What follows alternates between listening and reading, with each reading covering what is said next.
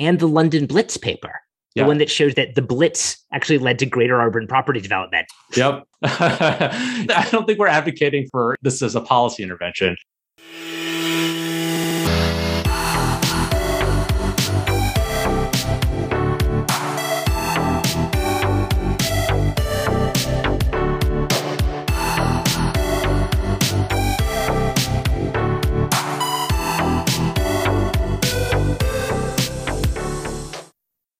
Welcome to Densely Speaking, conversations about cities, economics, and law. I'm Greg Schill, an associate professor at the University of Iowa. With me today is my co-host. I'm Jeff Lynn. I'm an economist at the Philadelphia Fed. Hey, Jeff. Hey, Greg. And we are also joined on the show today by three distinguished law professor guests. Nestor Davidson is the Albert A. Walsh Professor of Real Estate, Land Use, and Property Law, and the faculty director of the Urban Law Center at Fordham Law School. Hey, Nestor. Hello, glad to be here. Rich Schrager is the Perry Bowen Professor of Law and Martha Lubin Karsh and Bruce A. Karsh Bicentennial Professor of Law at the University of Virginia Law School. Hi, Greg. Nice to be here. Hi, Jeff. Great to have you.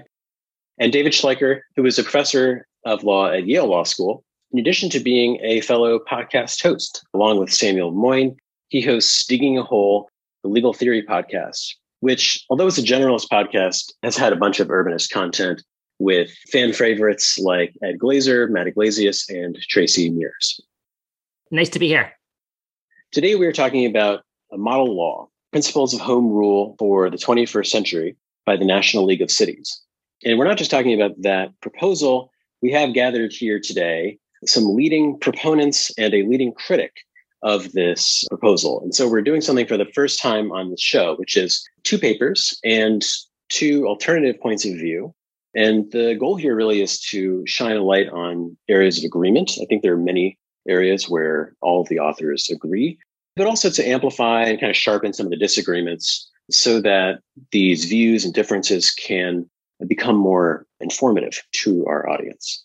So while our topic today will be of great interest to anybody who enjoys Densely Speaking, there's one point I want to disambiguate just briefly, especially for our non-legal listeners, which is that often we'll be talking about cities today. And very often when we say that, we will be referring to the political units of municipalities. Not always, but sometimes.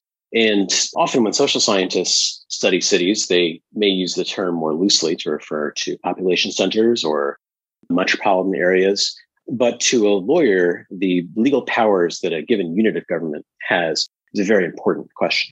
So it's kind of the water that we swim in. And today we get to take a magnifying glass to that water to mix some metaphors. So I'd like to invite Rich and Nestor to say a few words about the project and then have David offer his critique. Thank you, Greg, and thank you, Jeff, for having us. I think this is hopefully an interesting topic, and I do think the conversation, and Rich and David and I and others have been having it since the Principles of Home Rule for the 21st Century was published by the National League of Cities in the auspicious month of February 2020, right before the world began to change. What I'd like to do is just say a few words about what motivated the project from the National League of Cities and a little bit about the substance. And then, Rich, I think we can talk a little bit about the larger context, but I think much of this, hopefully we can pull out in conversation with David. So the origins of this project really begins with a set of specific challenges. And obviously, in the state-local legal relationship, these are not the only challenges.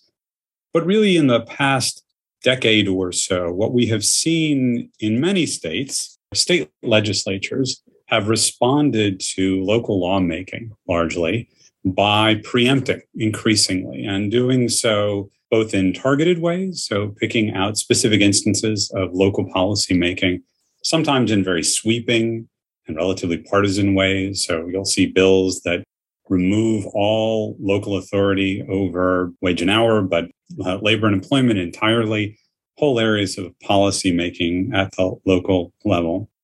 And increasingly, as many of these city-state conflicts have been polarized, we've also seen the rise of a kind of punitive preemption. Sometimes that gets expressed in ways in which traditional tools of state oversight have been transformed. So one example there is a statute in Arizona that allows any individual state legislator to point to a local policy and say that it is preempted. And if a local government resists and disagrees with that assessment, the local government risks losing half of its state revenue share. And there are other provisions in there, but essentially it is meant as a tool to chill any disagreement between the local level and the state level. And perhaps even more troubling, there are instances, and they're growing, in Florida and Texas, in a number of other states, where the traditional authority of states to preempt local policy making is now being turned into provisions that target individual local policy makers. So in Florida, for example, if you attempt to find any wiggle room within the fairly comprehensive state preemption of a firearm regulation, when this became a very big issue after the Parkland shooting, if you even attempt to regulate in any way, shape, or form, you can be removed from office. You can be fined individually as a city council member. You're not allowed to use public funds to defend yourself, and you can't be indemnified by your local government. So a city council member merely exercising the traditional local democratic prerogative to pass a law can face significant personal peril. So that was really the beginning of a conversation that National League of Cities and a number of others, including an organization that Rich and I have done some work with called the Local Solutions Support Center. And even though that was the origins, it led to a much larger conversation about how do you rethink the balance, and really this from a state constitutional perspective, between the role that local governments, but it was certainly an attempt to grapple with the role of local governance more broadly from that initial inspiration. And so very briefly, it tries to do four main things. First, it tries to clarify the scope of the local ability to act in the first instance, what home rule scholars and lawyers call the initiative authority. Can a city make policy in the first instance? Second, it seeks to reform some aspects of the fiscal precarity that many local governments face. Mostly it's about authority questions and the ways in which states warp the ability of local governments to draw on resources. But of course, as any scholar of urbanism or local governments knows, there's a huge range of disparity in the resources that local governments have. And so one of the areas of innovation in the model constitutional article is a provision that would say that in the imperfectly realized way that state courts have recognized as a matter of state constitutional law an affirmative obligation on states to fund education, we think that there should be a core of local services that the state looks to local governments to provide. And if so, the state should ensure an adequacy of resources for those local services. Third, it tries to carve out an area of particular local authority around really the internal governance of cities. And much of this responds again to these provisions at the state level that try to punish choices made by local governments on how to govern. And then finally, and I think this is probably where we may have the greatest area of disagreement, is it tries to reimagine the default presumption of essentially state plenary authority to restructure the basic governance of local regulatory and other authority, but mostly local regulatory authority. And what it does is it says that the state can preempt local governments, but as is the case in several states, they have to do so explicitly. Second, it says that states should regulate uniformly, generally. And there are general law provisions across the country. This is not really much of an innovation, although the version of it that we highlight in the model law really does say to states that they have to affirmatively regulate. They can't simply decide to say to local governments, no, you may not regulate. And then finally, what it says is that for states to make the choice to displace local democracy, they have to have a good reason.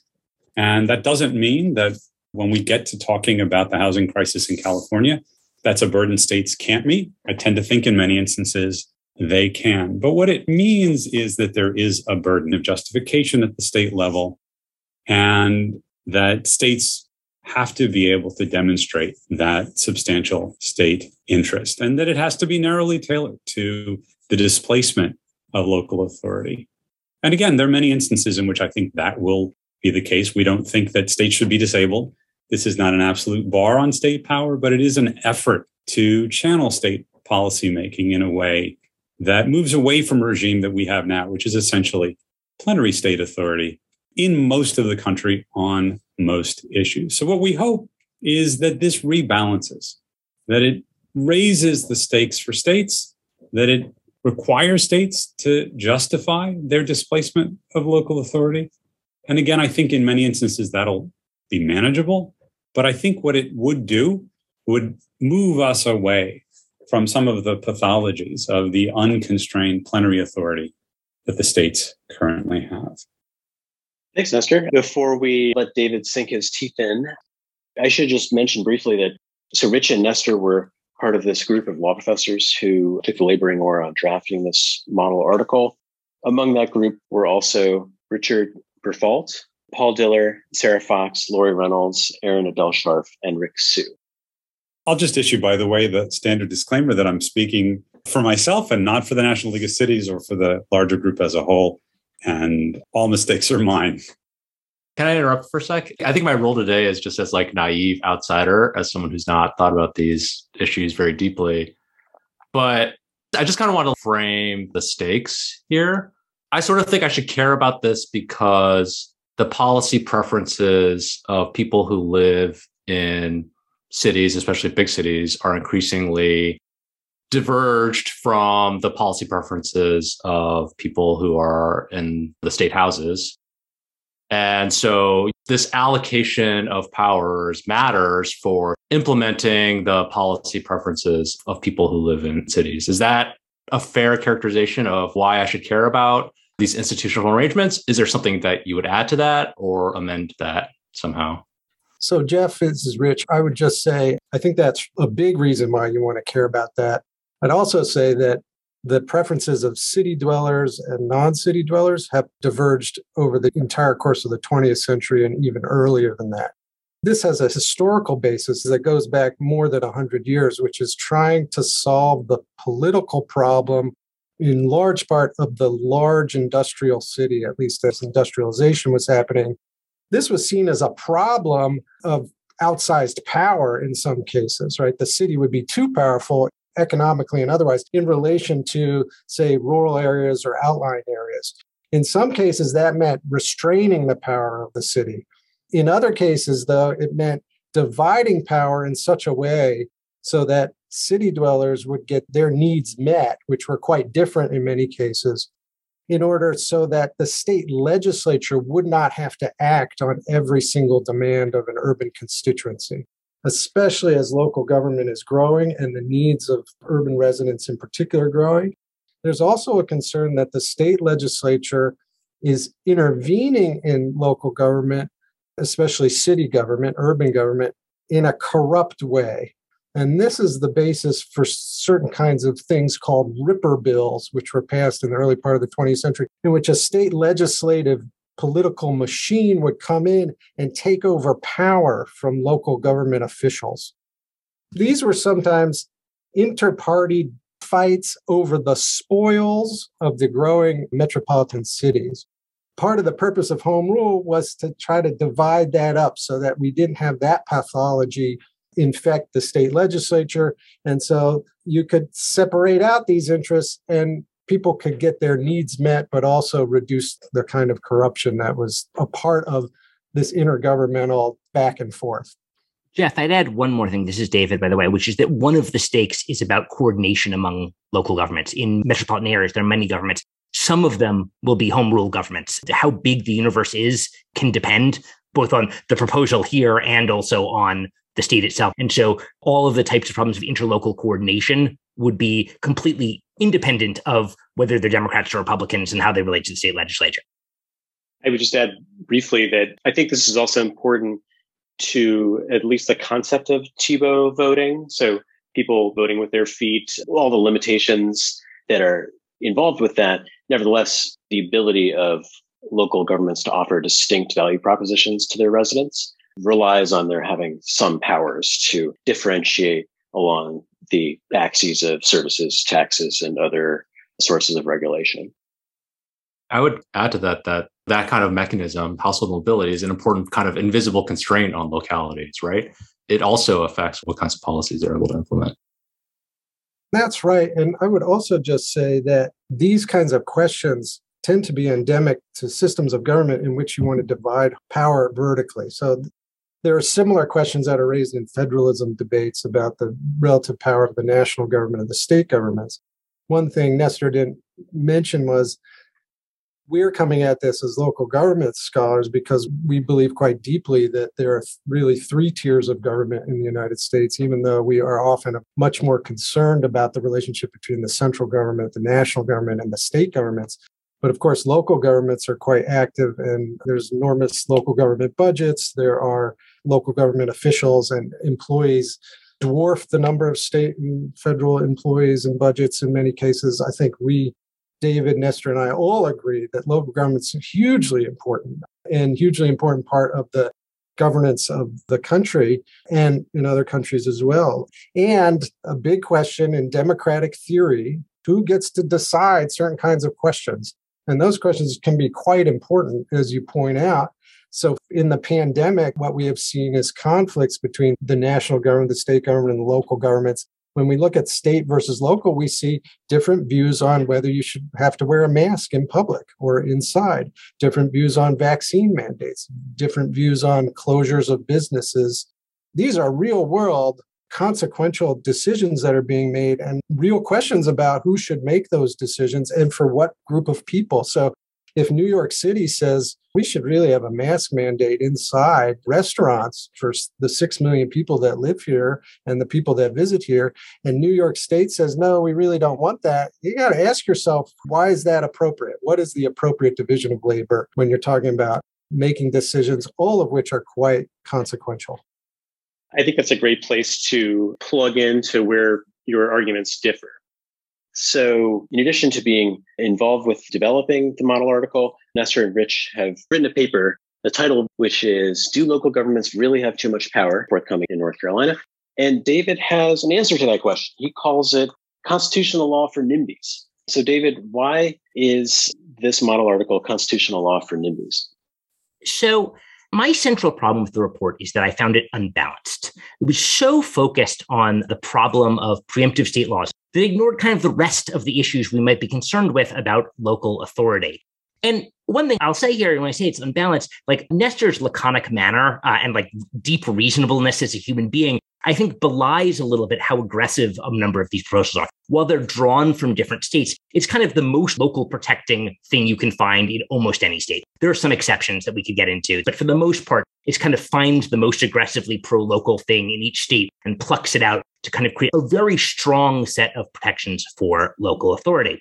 But the thing that it doesn't address is that local authority has all sorts of endemic, serious problems that have become much more serious in recent years. And so rather than addressing both the costs of state power and the cost of local power, it instead focuses all on one side of this thing. And while addressing some problems, makes other important problems either doesn't solve them or makes them harder to address. So I'm going to talk about quickly 3 types of imbalance that it has. One focus, and I'll do 2 smaller.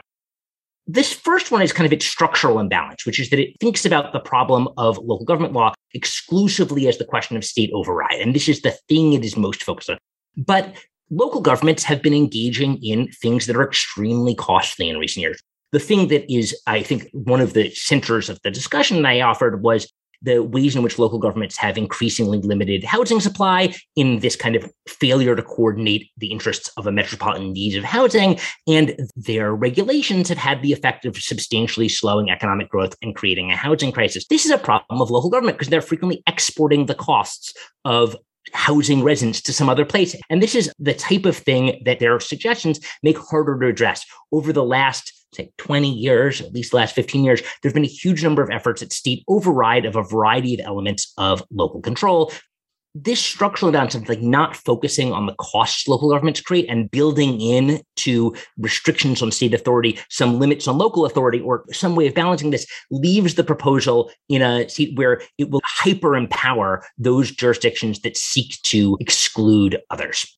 There are other forms of imbalance as well. The report's pretty politically unbalanced. It kind of justifies itself in kind of neutral terms about like the value of localism.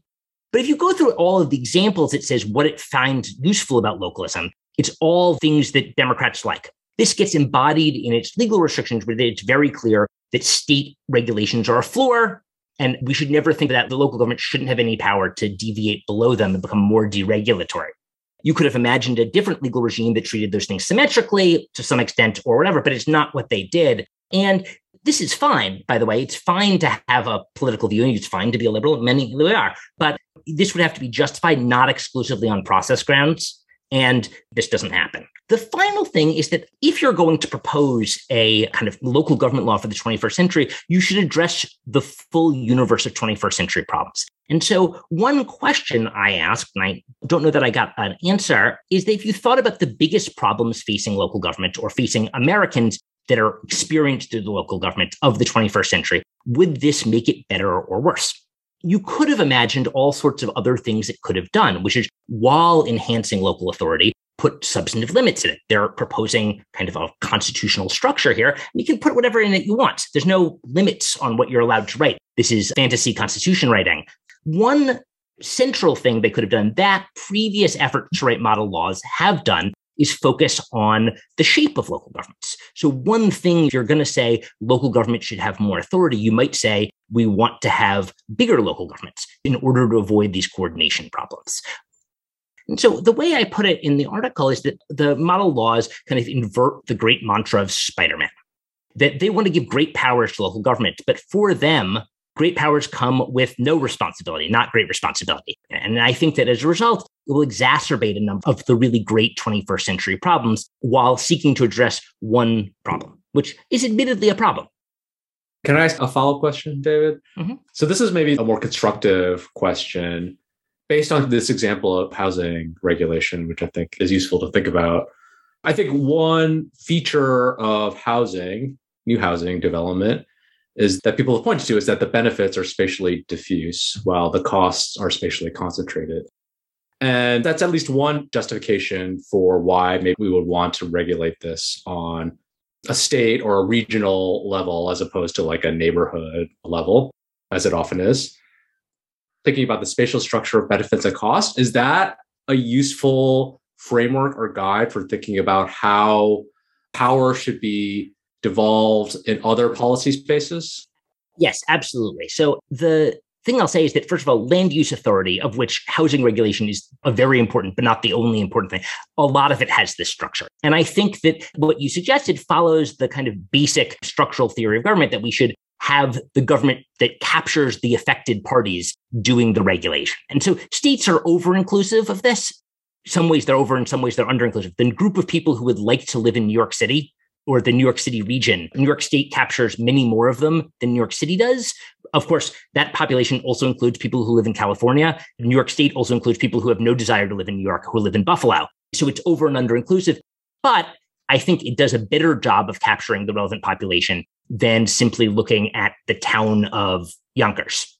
Whereas in other areas, I think very substantial devolution makes a ton of sense because you're catching the most important people. We, in local government law, do this in lots of different ways. So sometimes we allocate paying for things to the block at the block level through a special assessment because the only people who could possibly care about this small extension of a road are along that block. Whereas for other things, intercity trains, that doesn't make the most sense. And so the principle you offered is, I think, a reasonable way of thinking about this problem. And the critique I offer of this is that this doesn't make a ton of distinctions across these areas, leaving a lot of free rein and very substantial limitations on state ability to override. They're not absolute, as Nestor and Rich rightly note, but pretty substantial, and would have the effect of limiting certain state regulations that are a good way of addressing some of the particular problems of localism. So one thing you've seen in the last, say, 20 years of state override of local land use regulations is when they've happened in a way that aims at the process of local decision-making as much as it's aimed at, like, the state isn't deciding what should go on the corner of 33rd and 7th, because that would just be like an informational challenge, but they do things that regulate the process. And that's the kind of thing that would be, I think, pretty strongly limited by Rich and Nestor's proposal. So, Jeff, if I could jump in there to address that question and then some of the other points and then get Nestor in here too. So the externalities or spillovers kind of claim is the standard move, which is the boundaries are too small. There's regional effects. And so we've got to expand the scale of government. And the problem of this is that it just expands government to global government in many, many, many instances because there are always spillover effects. There's very small sphere of activity that is not cross-border in many ways. I live in Charlottesville, Virginia. It's 12 square miles. There are people from Albemarle County who come in here. There are people from the whole region, from other counties all over central Virginia. Obviously, New York has effects. New York City has effects globally, as David has pointed out. So if you start to look really carefully, and this is what courts were doing and continue to do when they assess the ability for local governments to act, they often say, well, is this thing a matter of local concern or statewide concern? And as an economic matter, what they often concluded, which was maybe correct, was it's always a statewide concern. There is no local authority that doesn't actually spill over its borders. That leads me to the conclusion that what we're talking about here is folks who think that there's very narrow sphere of activity that locals can really do of whatever size, and especially very narrow if they're big and they're powerful entities like a big city with lots of economic power. Those folks should be even more constrained. And that seems like the opposite, at least from a democratic theory perspective, and also from a responsiveness, the T-Boost perspective that you were bringing forth before. So we're maybe left with, can you, for example, take down your Confederate statue that you own in the middle of your city? Well, that sounds like it doesn't have very many spillover effects, right? But it turns out it has a ton of spillover effects that are kind of expression type spillover effects. So the Commonwealth of Virginia really has an interest in that when you might say, well, it's just a statue in the middle of a city that only affects the people in the city. So once you've sort of done that, then we're kind of in a world where we have very little decentralization at all, except at the behest of the center. And that's, I think, problematic for me and to some extent to the folks who worked on these, because there are some independent values of local government that can be balanced against those kinds of spillover effects. In fact, the principles are designed not to provide for immunity for local governments, which you could have done, and some states do in certain areas. They basically provide a balancing test. It's just a pretty rigorous balancing test. That is, it says to the state, you got to give good reasons, because there's no reason not to trust the local government to do what they're doing, at least in the first instance. And then we can start to talk about what those spillover effects might look like and balance them against some other values, which we have.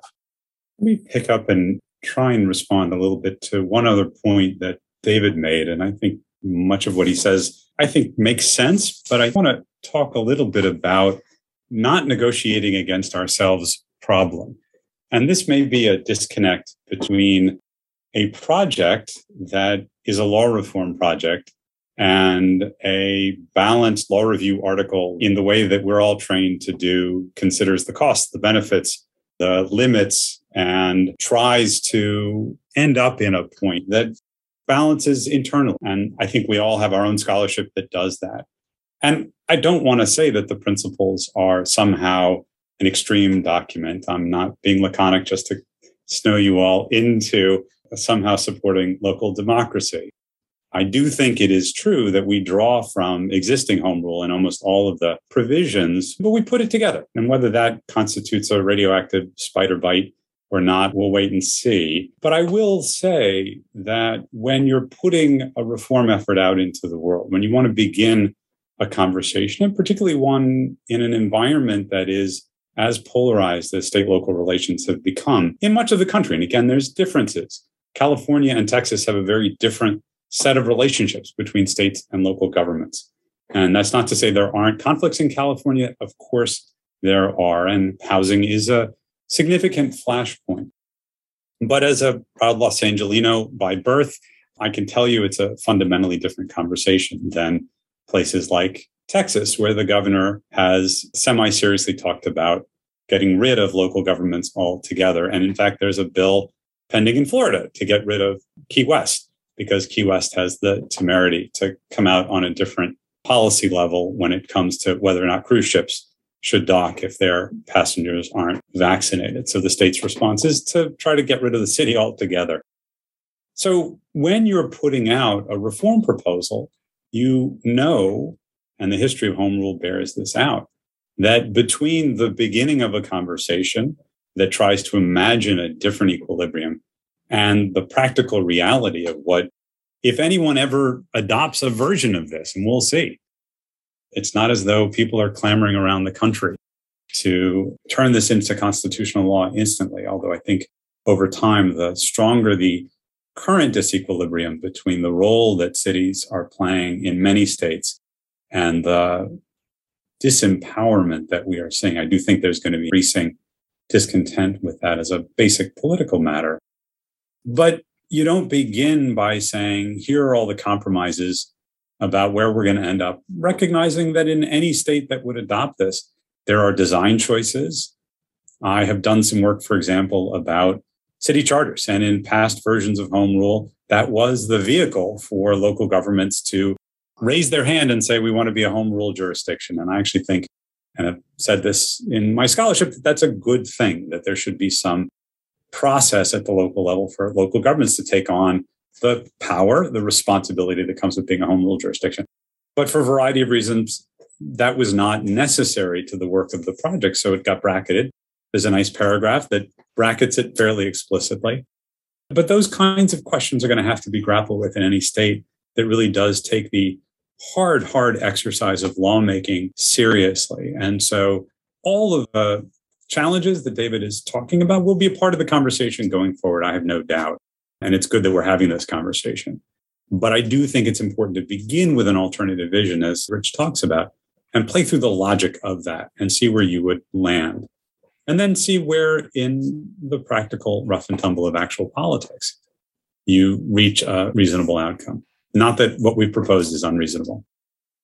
That's true. This is kind of this is first bid, which is not quite what you said, but kind of where you're heading is certainly not quite the rhetorical stance it takes in the article. I see where you're coming from, though I wonder a little bit about whether it's a good bid in a couple of ways. One is that, first of all, to the extent it has inspired anything, it has been things that have been more radical. So take the California current referendum to propose, pitched, by the way, by the California League of Cities, among other entities, to completely ban any statewide land use regulation. So giving local governments complete control. This is in the spirit, if in many ways, though issue specific, more extreme than what you've proposed. So one thing about bids is people can take them in any different direction. It's not necessarily going to come in one direction rather than another.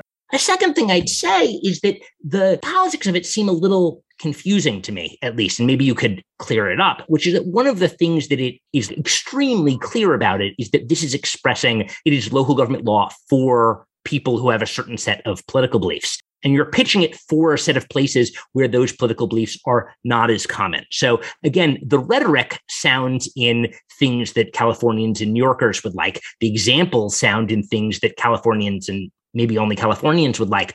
But the political pose is very different than that. And as you said this is really aimed at the problems of North Carolina or aimed at the problems of Texas, and much more than is aimed at the problems of California. And so this confuses me a little bit because if you were attempting to say this is a solution for detente in a state with a red state legislature and a blue set of cities, I imagined what you would do is propose ways in which this would work for no matter who's in control.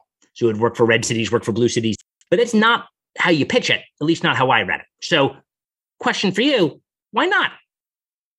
But I don't want to suggest that the model we have put together here is somehow a vision of the role of local governments that I don't endorse. And so where that leads me, and I will admit for me, and not speak for the National League of Cities, that leads me to be a bit more tolerant of pluralism at the local level, be a bit more tolerant of policy disagreements, local governments taking stances that I wouldn't necessarily myself prefer. And we can frame that in Tibetan terms. We can frame that in just local democratic terms.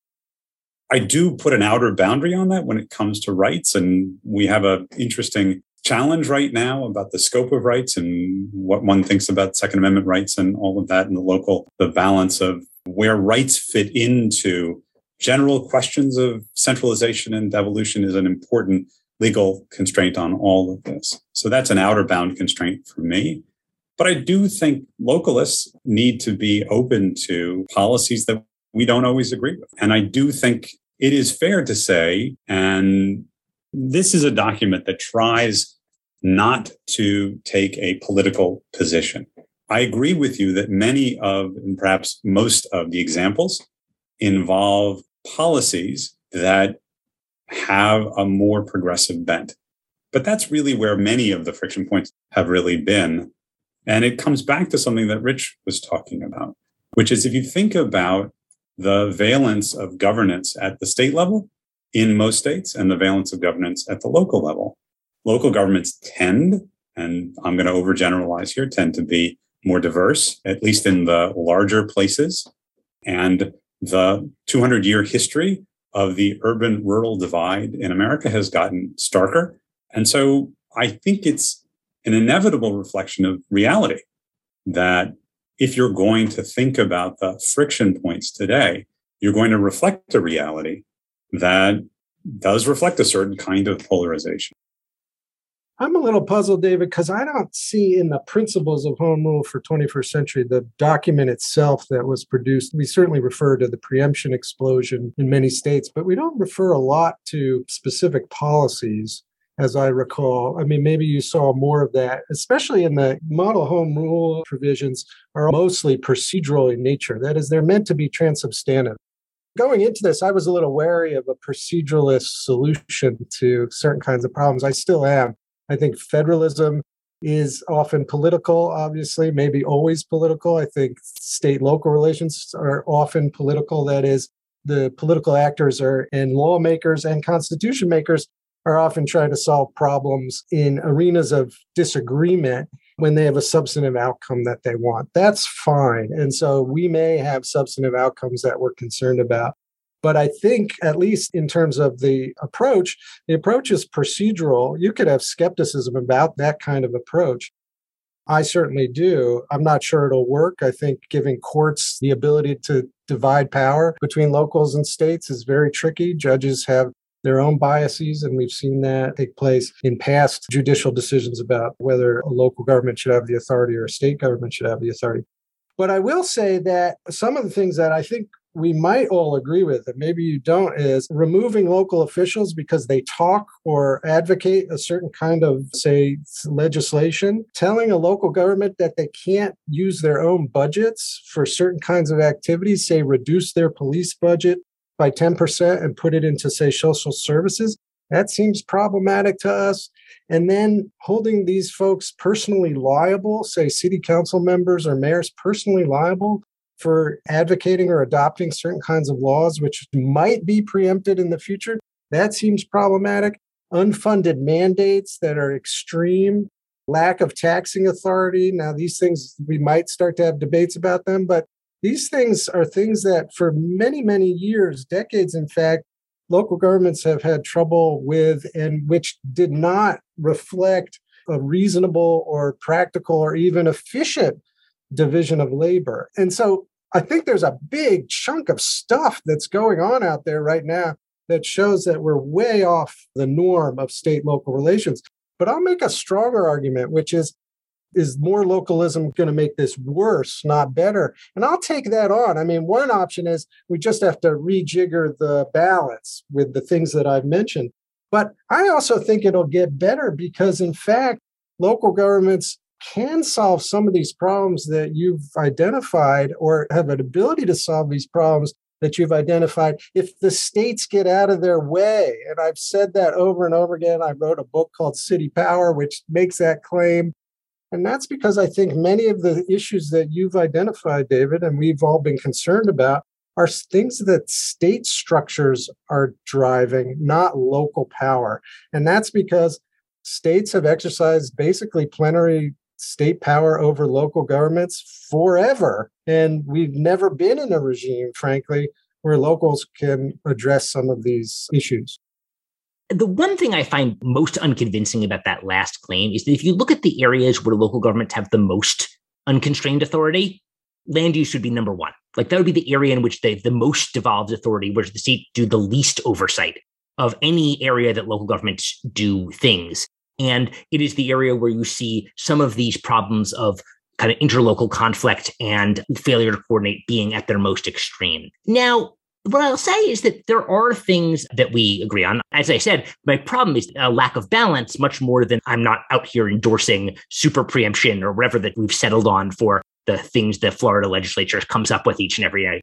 Whatever it is, I'm not defending this. What I will say is that there are problems created by excessive local power, and they're caused by similar forces. The polarization that you identify has led to both kind of greater state override, but also greater local provocation. And kind of both are moving in symmetrical ways to do more stuff that are at kind of partisan loggerheads. And so I guess what I'd say is that the way I think that would have been most reasonable to address this is not to say, well, we can't do anything, or as you put it in your kind of surreply, is not to say, well, if not this, then what? But rather to say, how can we address both the problem created by the huge increase in local exclusion in the post-1980 period and the problems of hyper-preemption or super-preemption, and thinking about ways that we could advance a constitutional law that addresses both of these structural problems simultaneously. And so you could have imagined, for instance, I've been focusing on land use, but you could do it across a number of dimensions, like you increase local authority over defining criminal law. And there are reasons to think that that makes sense. On the other hand, we have lots of reasons to doubt local criminal authority. In fact, you note skepticism about them. And you could have proposed structural changes to this way in which local governments do enforcement of criminal law, or of putting in civilian complaint review boards, or whatever it is that you wanted to do that would have somehow added a structural set of limits to go with new powers. And whether that's what you expect to come out of the negotiations, I don't know if there are negotiations, but rather something in that flavor would have been my preference. The thing I like about this, I want to say one thing that I really did appreciate about it, is that it's a real effort to think through what a set of commitments lead to. Nestor says we all do this in our law review articles, but I think that people don't do this very often in their law review articles, which is go across a wide range of domains and say, if I believe X, then Y. And I thought this was a very clear effort at explaining what a very, very strong set of commitments to localism, how it would express themselves in local government law. I just think it's bad. Greg, I know you have some questions. Sorry, I just wanted to say one last thing, and then we'll open it up to questions, because I know you and Jeff probably have a lot to follow up on. I'll just say we are in a regime, again, on most issues, in most of the country, that is marked by plenary state power. So we can talk about a potential California constitutional amendment, but the truth is California has broad power and has been increasingly exercising it. And I don't think home rule is going to end up being the issue on which housing policy in California turns. The level of the crisis there, the compelling nature of the state interest, those are things that the state of California should easily be able to respond to. And in broad swaths of the country, for decades and decades and decades, as the housing crisis has unfolded, states could have intervened, states could have restructured in ways. And sure, we've seen a little bit of reform on ADU, we've seen a little bit of reform on some other areas, but by and large, the structure, when you give states the power to regulate private property and land use, you end up with Florida, you end up with places that reinforce any tendency towards exclusion rather than go in the opposite direction. And again, there are exceptions. I've talked a lot about Mount Laurel, and we can talk about 40B, and we can talk about the outliers. But when I talk about that in class, I think it's a fair thing to say that those are outliers at the state level, and maybe they shouldn't be. And again, I don't think our proposal would disable the states from pursuing that. But I do think that's an important point. Sorry, Greg, please jump in. No, not at all. I do have a couple of follow-ups. So I'll start with one for David and then move to one for Nestor and Rich. So I want to get a little bit closer to the ground here on the strong form localism in action and differentiate between a couple of different scenarios. So we've talked a lot about different types of municipalities. In a place that has sufficiently large municipalities, like New York State, which has obviously one giant city, why, David, isn't the solution more localism? If Eric Adams, who comes into office around the time this podcast will be released, if he decides and is able to persuade the city council that he wants New York to grow massively in population, They basically have the ability to do that, right? By upzoning the city. As you mentioned, demand to live in New York City is a lot higher than the population of New York City suggests because artificial constraints on housing supply. So they can do that and reap the benefits that accrue to that, like bigger tax base and so on, more economic growth, and then presumably outcompete not just other cities like Los Angeles, but other municipalities in the same area and take a larger share of the New York metro area. I understand why the answer might not be to empower the Greenwich or Scarsdale or Beverly Hillses of the world to be more localistic, if you will. But in a place that has that potential, why not let New York City govern itself to that extent? And if the answer is that we have a lot of evidence that when that happens, cities don't take that step, I accept that completely. But isn't that a democratic failure that probably would replicate itself at other levels if we were to shift the locus of decision making? So really good question. So first of all, one thing is that even New York City is a small percentage of the broader metropolitan area that New York City is in. So New York metropolitan area is about 40 million people and something like that. Maybe it's a little shy of that. And in New York City is 8.9 million. And so Greg's looking up the exact number, so he can correct me right here. 20 million. I'll get you 23 million. Sorry. If you do the CMSA, you get out to Stanford, which I think makes more sense. Anyway, one thing you see in the New York metropolitan area is that you've seen in the non-New York City parts of New York, you've seen extraordinarily slow growth with local governments using their local authority. The question of whether New York should have New York already does. And one of the things that I find interesting about this kind of exchange is that even in a system of plenary state authorities, local governments have extraordinary amounts of authority. And this is a point Rich Brafal is one of the authors of this made quite well, which local governments still do huge amounts of stuff, even in restrictive government. So New York City does a huge amount of stuff. New York City is the third largest government in non-federal government in the country after just fell below the state of Florida. But it's like really close. And it's a huge, huge government, a huge budgetary authority and lots of power, including, as you note, power to grow. And that's true under any legal regime. That's true under our existing legal regime, would be true under their legal regime. And it's not clear that this would improve anything. And so one thing I'd say is that if you wanted to address the local government's problems of the 21st century for a place like New York City, you would seek to do things that restructured the way the internal government, either they could do it or the state could do it on their behalf in ways that would result in better rather than worse outcomes. And so I guess what I'd say is that New York City has authority. It continues to have authority. It can be sometimes overruled by the state, but it's retained under all of these regimes a huge amount of authority to act and make policy and do all sorts of things. No one thinks the mayor of New York City completely useless individual. And if I were seeking to address the problems of the 21st century, I would be thinking much more along the lines of constraints and questions of ways to structure local authority to produce better outcomes.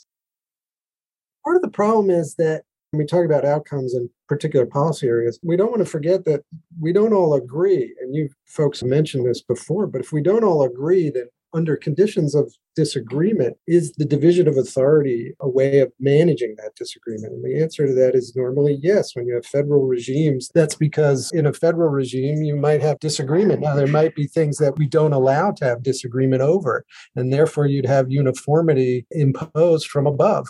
That's second best, at least from a democratic theory perspective. So, for example, if a local government says, listen, we really need rent control and inclusionary zoning as a way to preserve low-income housing. I know that's something lots of housing folks don't like. They want just market rate building, but that's a disagreement. Now, why we would resolve it in favor of the latter instead of the former, I guess the answer is because one's right and one's wrong, or one has better outcomes and one doesn't. But at the end of the day, under conditions of disagreement, you might use divided government to do that work. In fact, it's a fairly standard move.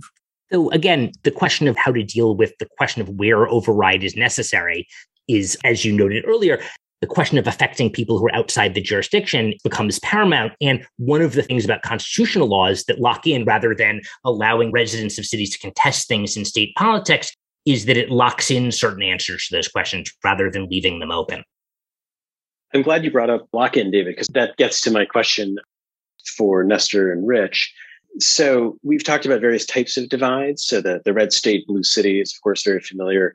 But also blue states and blue cities don't always agree, right? Otherwise, California preemption wouldn't be necessary, for example. And then there are also these intra-regional divides that are not necessarily left-right. They have a left-right valence to some extent. Certainly historically they have. But you might have a city and a suburb that vote for the same presidential candidate, maybe the same gubernatorial candidate, but they couldn't be more different demographically. So here in the Midwest, we have many examples of these. The city of Detroit has really been hollowed out. It's lost about 2/3 of its population. Some of the suburbs that have taken population share and have incorporated so that they can impose their own constraints on land use and enjoy other privileges of localism, vote for the same political party as the city of Detroit. But localism in these cases seems to amplify rather than reduce some of the regional inequalities. At least that's a current view that has a lot of adherents. On the other hand, maybe the response is that those divisions are intrinsic and that at a minimum, there's no obvious political way to pre-decide them. So what would you say to folks who are maybe a little skeptical of localism, given its record in places that have seen a lot of flight?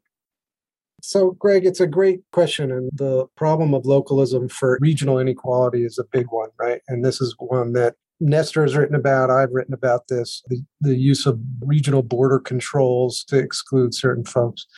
I've come to the conclusion, though, that, and this is more of a political conclusion, and it's my own, I'm not, again, speaking for the National League of Cities, is that centralization of these things doesn't resolve these either. And one of the questions one would ask was, are these problems worse or better in states with less or more home rule? Virginia doesn't have, at least as a constitutional matter, any home rule. It's a Dillon's rule state. Dillon's rule is a rule that says there's no independent authority. Ohio has more home rule than Virginia, but I think if you were to compare these two states, you'd see similar metropolitan area inequalities that are a result of lots of different factors: discrimination, underinvestment in inner cities or declining cities, fiscal stress across numerous cities all over the country.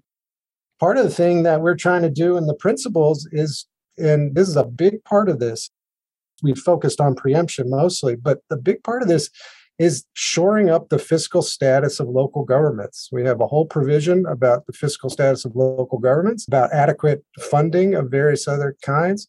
This is quite important. There are inequalities among tax base, among resources that are available. Those are not empowering of local governments, those inequalities. Those are disempowering of local governments. And so we're in favor of empowering local governments across the range of things, including their fiscal capacities. So if we're thinking about the home and home rule, to pick up on some of these themes about fragmentation and flight and localism and so on, is there a risk of reifying the lines that divide these places? Is there an opportunity to renegotiate some of those lines, or are we kind of stuck with the incorporations and anti-annexation laws that we've got? First, I'll say it's a really important question. And David alluded to it before. We've talked about scale. And so much of the animation that drives the principles has to do with authority. But there's no provision in here that takes a strong position or really takes any position on the appropriate scale. And just to do a little history, back in the 1950s, when a predecessor to the National League of Cities promulgated the last attempt to think about the nature of home rule and put out a model constitutional provision under what was then the American Municipal Association, which became the National League of Cities in the early 1960s. They've been around for quite a while. It was explicitly metropolitan in its recommendation. And I do think there are a number of issues on which, if we think about where people live and the scale of policy, metropolitan solutions, regional solutions are the right solutions. And I think we have had a history of fragmentation that has been very much a set of intentional design choices at the state level.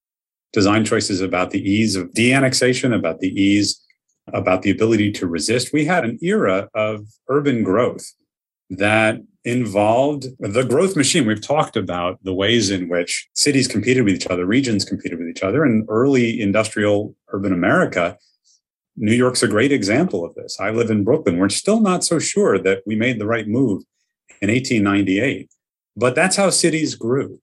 And I think is a way to think about a broader scale at the local level about some of the policy challenges we've been having this conversation about that would widen the policy arena to a more regional scale, that would have rules. And again, this isn't in the principles, but this is something that is a conversation I think is worth having that could have a broader scale in the places where that makes most sense. I don't know what you do in Charlottesville, but I certainly can imagine parts of the country where a slightly wider realm of policymaking would make sense, consistent with the kind of democratic arguments that Rich has been making and the vision of the responsibilities that we put on local governance, that at the end of the day is the heart of the principles. I think that would be consistent with slightly larger metro regions. So can I follow up and ask you a question about this, which is that one thing that giving more power to local governments would do is it would encourage more places to seek to become local governments, whether this was through incorporation or through a trend we're seeing right now, which is secession. So those of you who aren't following, Buckhead in Atlanta is seeking to secede from Atlanta. And the more authority that you have as a result of becoming a new city, the more attractive becoming an individual local government would be, at least I'd presume. You'd have greater authority to regulate your behavior. And so therefore, becoming your own thing becomes relatively more attractive. And so I was kind of curious why you didn't include them in the principles, because it's not like you can ever separate powers and borders. They're part of one question. And so you do bracket it and you don't say we're supportive. But why? You know, I have a view on that. I don't know if that's the view of the whole drafting team. We did have some conversations about boundaries and metropolitanism. And again, historically, when you go back, as Nestor said, the valence of a lot of, at least the suggestions, are towards a kind of metropolitanism. You know, my own view has been, well, first of all, I think the secession movements, once you've got taxing and land use and school district authority, that's the game. And whether you can contract for other services, you're going to get the kind of explosion of local governments or the municipal area fragmentation. So I don't think anything we're doing here changes that at all in any kind of significant ways. But I also will say that regionalism, and this goes back to Jeff's question from very early in the conversation, which is about the spillover effects and externalities. Regionalism is famously, Jane Jacobs said, a region is just another name for a larger unit where we can't solve the problems that we had in the smaller unit. That's a paraphrase. And I share that skepticism to some degree, and maybe more so than Nestor, that what we've seen with regional governments, with consolidated governments, is not a great deal. We've seen some maybe efforts at equalization and so on, but we still see discrimination among the neighborhoods in the region. We still see inequalities that exist within the region and differential spending within the region as well. So regionalism is what I call a kind of version of an attract and capture strategy for cities that seemed to make sense when cities were in great decline. They needed more tax base, so we'll go out and grab some tax base. They needed more people, so we go out and grab some people. This is the attract and keep strategy that is sort of this model of competitive interlocal governmental competition. And it's not worked. It's not worked throughout the whole 20th century. We've seen the great decline of Detroit, even as it was an enormous city of enormous population. It doesn't really work, in part because politically it's not palatable in many of these states, and in part because you just reproduce those same inequalities as between regions or within the region. So I'm concerned about those strategies. I think we need a new strategy, which is empower local governments, empower cities. Yes, there's going to be some rich suburbs out there that are problematic. I agree with that. That inequality is very difficult to attack. But weakening those cities that are making efforts to actually address inequality within their borders, that's, I think, the wrong way to go. I know we're wrapping, but I want to make one last point that we've alluded to once or twice, but I think is really important. And David, your example of the Bakexit, I think that's what we're calling it, it really puts this front and center, which is as we talk about these seemingly neutral principles of devolution and boundaries and borders, race is an inevitable part of the conversation. And I just think it's important to acknowledge that. And when you have a largely white neighborhood in an overwhelmingly Black city, and we have the kind of conversation we're having now about public safety and about community control. And I think it's impossible to disaggregate the reality, both of the contemporary landscape of race and the way in which that history And Greg, I think this is very much underlying your question about fragmentation and about an era of white flight that gets coupled with a certain kind of localism. And I think as we grapple with these really important questions and we think about how we structure local power, state power, the relationship, it's important to come back to that because I think that will be this gravitational force that will work these conversations in a way. And I think one answer to responding to that gravitational force is at least to acknowledge it explicitly. Well, thanks. This has been such a fun conversation. I really appreciate everybody coming on to share your views on this Corden model article and your extrapolations and critiques of it. Now we move on to the segment of our show called Appendices, where we go around and offer recommendations of recent articles, movies, tweets, whatever it may be. So, David, would you like to kick us off? Sure. So I'm going to reference two papers that both use a similar methodology. The first one is called Citywide Effects of New Housing Supply, Evidence from Moving Chains by Christina Bratu. I'm going to totally butcher these names. Oskari Harjunen and Tuka Sarama. And the second one is Supply Shock versus Demand Shock, the Local Effects of New Housing in Low-Income Areas, Brian Asquith, Evan Mast, and Davin Reed. And so there's obviously a long debate about the relationship between supply constraints on new housing and housing prices. And it has long been understood that at least at the regional level or the metropolitan level or the city level, that new supply will decrease housing prices the way that supply generally does. There's a related debate about whether it will have effect at the neighborhood or block level that is theoretically ambiguous because new housing can bring with it new amenities. And what these two papers do is attempt to show not only that new housing decreases prices, which they do show, but how. And what they're able to do is look at the chains of who moves in and out. And so people, when a new housing gets built and it is luxury housing, the question is what happens and how would this affect broader housing costs? And what they show is that it removes, in the first one, which is at the Helsinki-wide level, and the other one's at the block level or the several block level in New York City, shows that what people do is that when richer people move into new housing, that frees up units and has a relatively quick effect on housing prices. Again, either at the metropolitan level or at the block level. And this has some pretty dramatic implications. The first one at the citywide level is something that everyone has always known, I think. There are some people who deny it, but for the most part, this is at the block level, it has pretty dramatic legal implications as well. So, for instance, if we ever end up assessing inclusionary zoning regulations through a nexus and proportionality test undertakings, this will be central to those questions, whether there's a new housing is having a negative effect. So it'll be important to those legal questions. And it's certainly very important to land use politics because one of the claims when people propose new housing is that it's likely to increase local prices, not decrease them. And this finding fits with what's now a quite substantial literature that shows both that new housing, even at the block level or the several block level, decreases prices, and it shows how it happens. And so the ability to use this administrative data is super cool, and it's an extremely important set of findings. Thanks, David. Rich, what's your appendix? So I saw a movie recently called The Last Black Man in San Francisco. I don't know if you guys have seen this, but it's a 2019 movie. I had not seen it, so maybe I'm behind in the times, but it's a fabulous film and a nice film about a city, San Francisco, but also about a community in San Francisco through the lens of two individuals, and relates to these housing issues, gentrification issues, and questions of how you preserve certain kinds of neighborhoods, which is quite important and impacts all these questions. Neat. Nestor.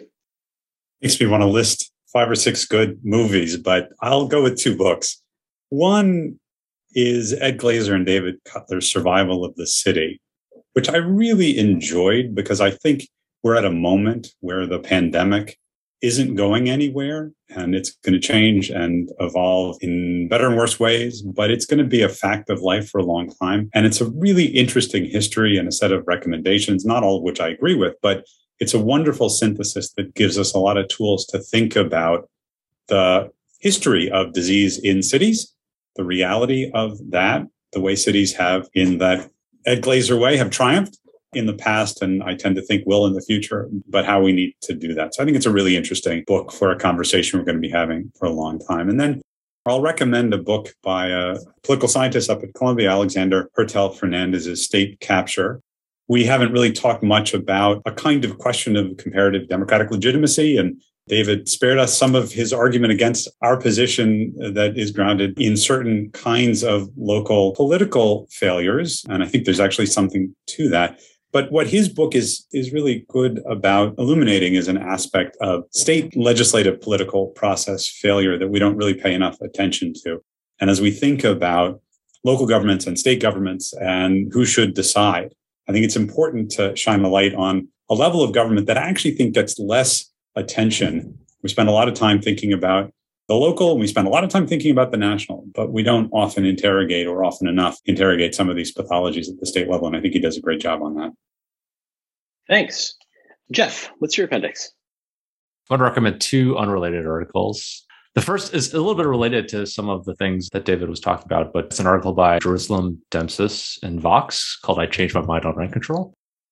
To be clear, I'm not sure I have changed my mind on rent control, but it's an interesting and thought-provoking article. She reviews a really excellent study by Diamond, McQuaid, and Chan on the effects of rent control in San Francisco. And especially in that paper, they really highlight these effects on landlords converting rental apartments to condos or other uses and really shrinking the supply of housing. Another part of the article has this interesting idea about pairing rent control as part of a package of policies to relax land use regulations in cities. I'm not sure I was fully convinced, but I think it was a provocative and interesting article. So I'll recommend that to listeners. The second is a paper that's on my desk this week that has to do with how city structure is formed. Why are cities shaped the way they are? And what is the role of history? So this is a paper called From Samurai to Skyscrapers. And it's by a team of Japanese economists, Junichi Yamasaki, Kentaro Nakajima, and Kensuke Tashima. There's sort of like two views about why history matters for the shape of cities. So one view is that history is like second nature. We invested in stuff in the past that's still around. So like houses, infrastructure, railroads, highways, right? And so this stuff is still around. And so that's why history matters. Another view of why history matters is history is a coordination device. And so what we care about is being near other people.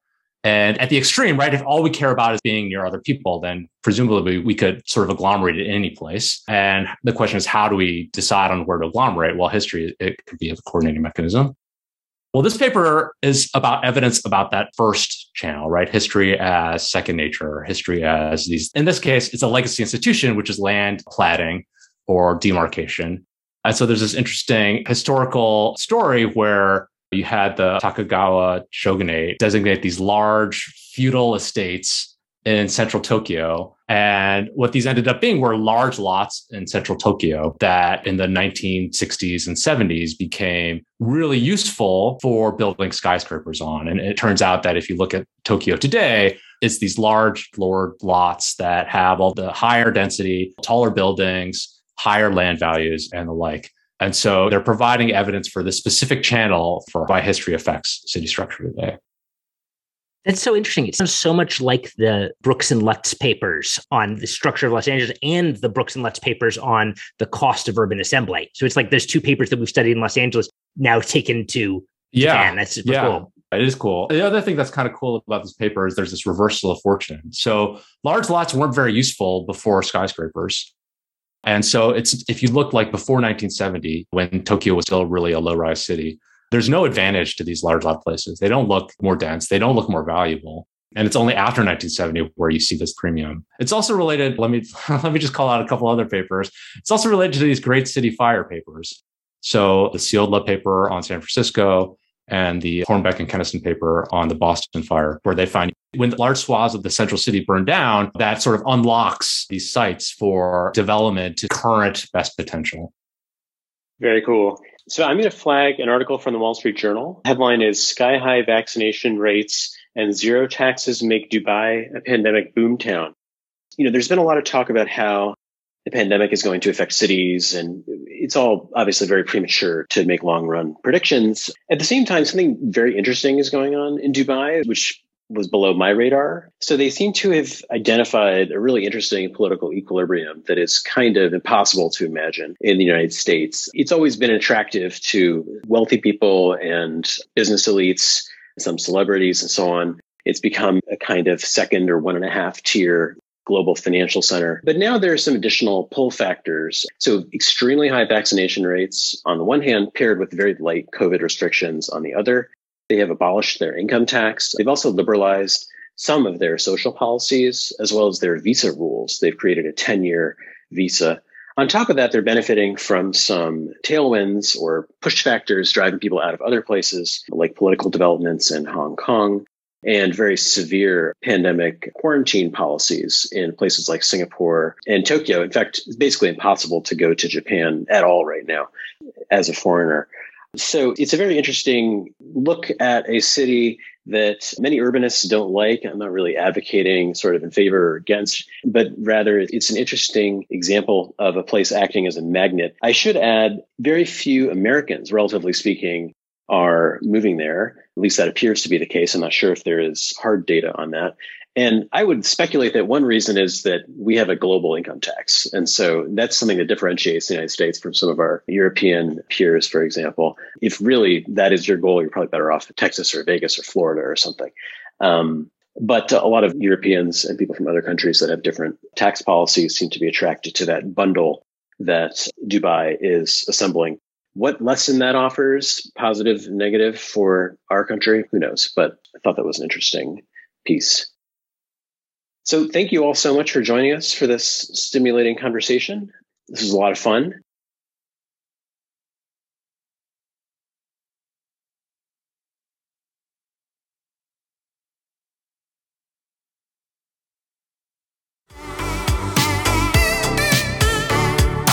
Thanks for listening to today's show. For Rick Schill, I'm Jeff Lynn.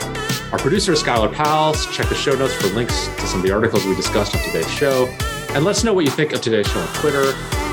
The show's handle is @Densely Speaking. Greg is @Greg_Schill. I'm @Jeff R. Lynn. If you don't already, please subscribe to Densely Speaking wherever you get your podcasts, and take a second to rate and review the show as well. It helps other listeners discover our show. Finally, the views expressed on today's show are those of the participants and do not necessarily represent the views of the Federal Reserve Bank of Philadelphia, the Federal Reserve System, or any of the other institutions with which the hosts or guests are affiliated.